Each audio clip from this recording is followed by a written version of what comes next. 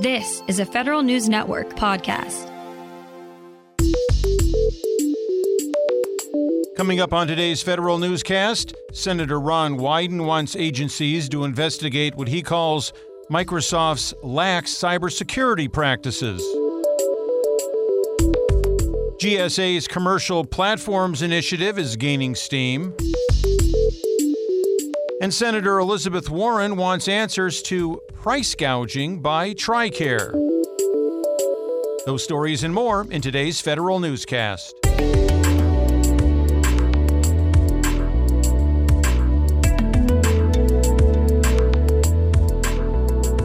It's Friday, July 28th, 2023. Welcome to today's episode of the Federal Newscast. I'm Peter Masurlian. The 2024 National Defense Authorization Act is one step closer to the finish line. The Senate easily passed its version, 86-11, yesterday evening.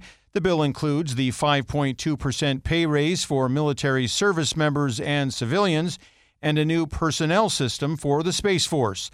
The House passed its version of the NDAA on July 14th by a contentious vote of 219 to 210, mostly along party lines. The bill now goes to a House and Senate conference committee to sort out the differences between the two versions. A customer experience initiative at the Department of Homeland Security is eyeing big changes to interactions with the public. Federal News Network's Drew Friedman has more. Whether it's a pre-check application with the Transportation Security Administration or a naturalization interview with the U.S. Citizenship and Immigration Services, DHS wants each of its near-constant public interactions to be human-centered. Although the department's 4 high-impact service providers are all very different from one another, DHS CX lead Dana Chisnell says she wants each component to focus on 2 key questions. One is, what is the outcome that we want for the public? And the second one is, what's the experience that we want them to have? Chisnell says gathering data and making changes in response to feedback are crucial to improving overall experience. Drew Friedman, Federal News Network. Airport screeners and other Transportation Security Administration employees see a historic pay boost.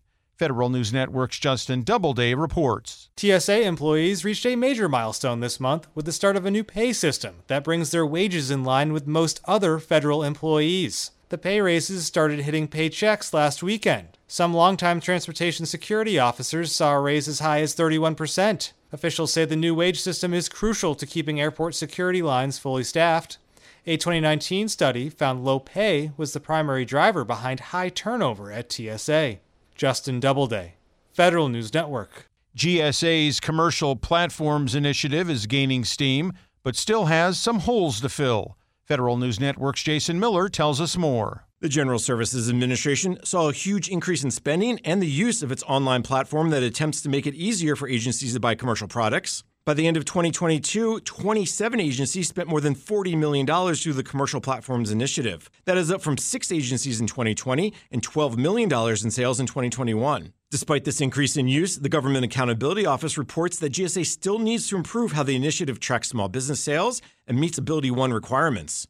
Jason Miller, Federal News Network. A senator wants agencies to investigate Microsoft after a breach led to suspected Chinese espionage. Oregon Democrat Ron Wyden is calling on the Cybersecurity and Infrastructure Security Agency, the Federal Trade Commission, and the Justice Department to probe the technology giant's cybersecurity practices. This comes after reports that China-linked hackers were able to steal a Microsoft Cloud security key to break into the unclassified email accounts of high-ranking U.S. officials. Wyden wants DOJ to probe whether Microsoft's practices violate federal contracting laws, while he's asking CISA to have the Cyber Safety Review Board investigate this latest incident.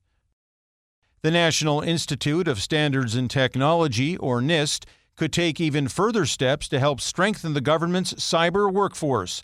The Government Accountability Office says NIST's National Initiative for Cybersecurity Education, or NICE, needs clear performance measures. And NIST should also plan to collect more data to assess progress toward each performance goal. GAO says its list of recommendations would help NIST in its end goal of improving agency's cyber workforce overall. The Defense Health Agency, or DHA, needs to solve its financial management problems and end price gouging among its contractors. Senator Elizabeth Warren wrote that in a letter to Defense Secretary Lloyd Austin and to the director of the DHA on Tuesday, targeting DHA's TRICARE contractors. Warren wants answers about the agency's continued failure to stop overpayments and excessively high prices from TRICARE vendors. A Senate Armed Services Subcommittee hearing on Wednesday heard testimony from auditors about prices charged for healthcare equipment and services through the agency. The IRS is closing a gap in audits of certain companies using funds it received from the Inflation Reduction Act.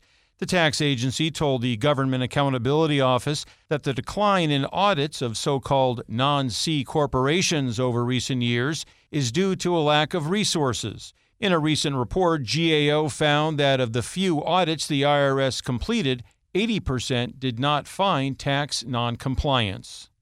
The Army needs to provide better oversight of the company contracted to rehabilitate and build new housing on 6 of its installations, according to the Government Accountability Office.